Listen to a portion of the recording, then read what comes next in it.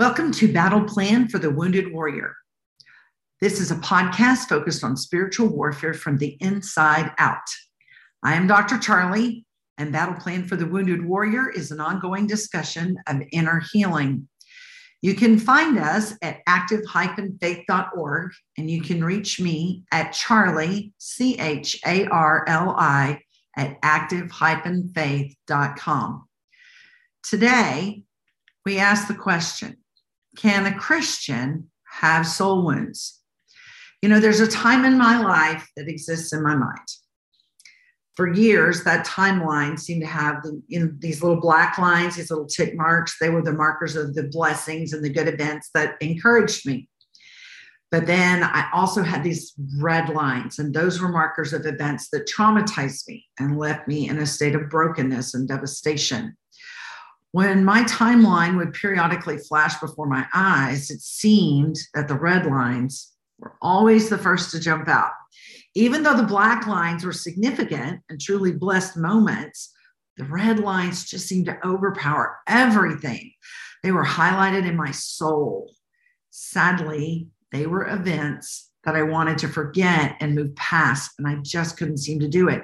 Every time this happened, I would struggle to focus on the blessings, such as the day my children were born, or the day I got married, or the day I graduated from college, the day I came to know the Lord as my Savior. You know, those kinds of great moments.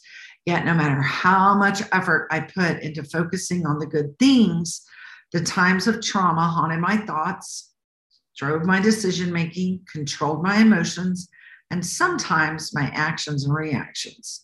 The traumatizing events seemed to dominate. Years into that process, I began struggling with the weight of the issue. You see, I was a Christian.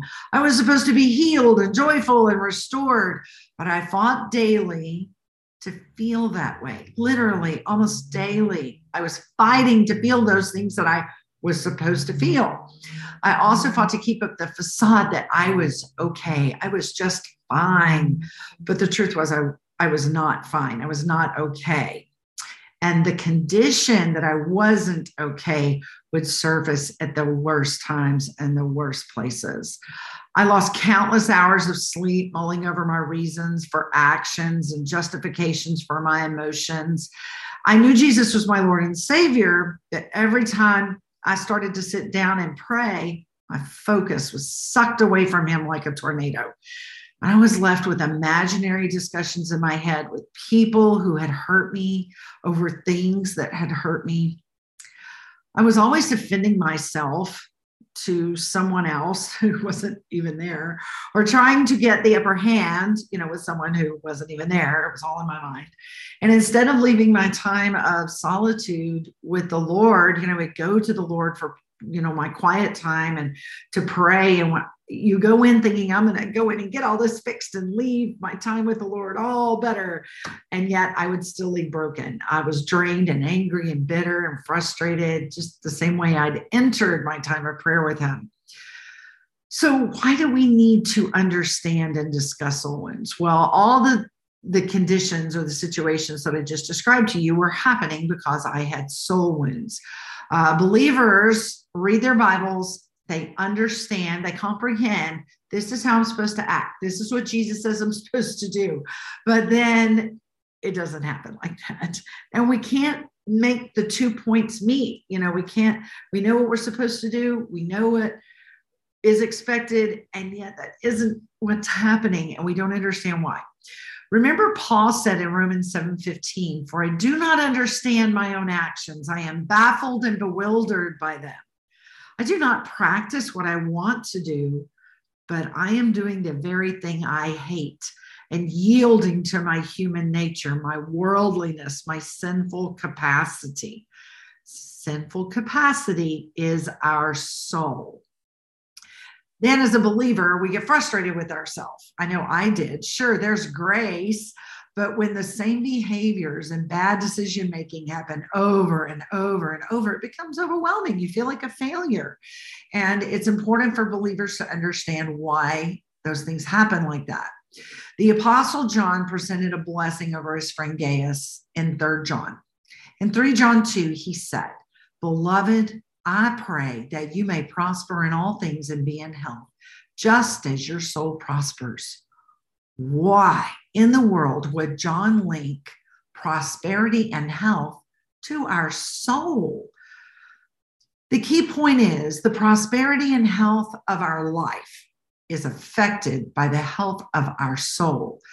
The condition and health of our soul directly affects every relationship in our life. It affects our peace level, and it even affects the level of dominion we have in prayer. Our soul is not prospering when something is wrong with it. We are not prospering in many areas of our life if our soul is not in the prospering mode, So how do we get our soul to prosper? And why isn't our soul prospering as it should be? So our soul does not prosper when it is wounded. So think about your right arm. Can it operate correctly if it's wounded? Can your foot walk back and forth across a parking lot if it's wounded? Right? They can't operate correctly when they are wounded. It's the same with the soul. Hebrews 12, 1-2 says, as for us, we have all of these great witnesses who encircle us like clouds. So we must let go of every wound that has pierced us and the sin we so easily fall into. Then we will be able to run life's marathon race with passion and determination, for the path has been already marked out before us. Let us lay aside every weight and the sin which so easily ensnares us. So the first one I read was from the Passion Translation. That was from the New King James. Listen to the Amplified. The Amplified says, stripping off every unnecessary weight and the sin which so easily and cleverly entangles us. Oh, this just gets deeper. And then the New Living Translation, let us strip off every weight that slows us down, especially the sin that so easily trips us up.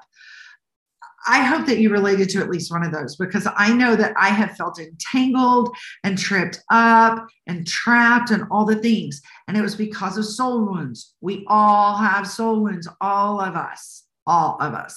So we're going to keep discussing this. If you related to this podcast, begin to ask the Lord if you too have a soul wound.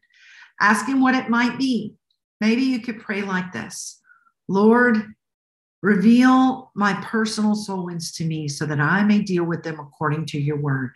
How many use this knowledge to win the battle Satan has waged over my life?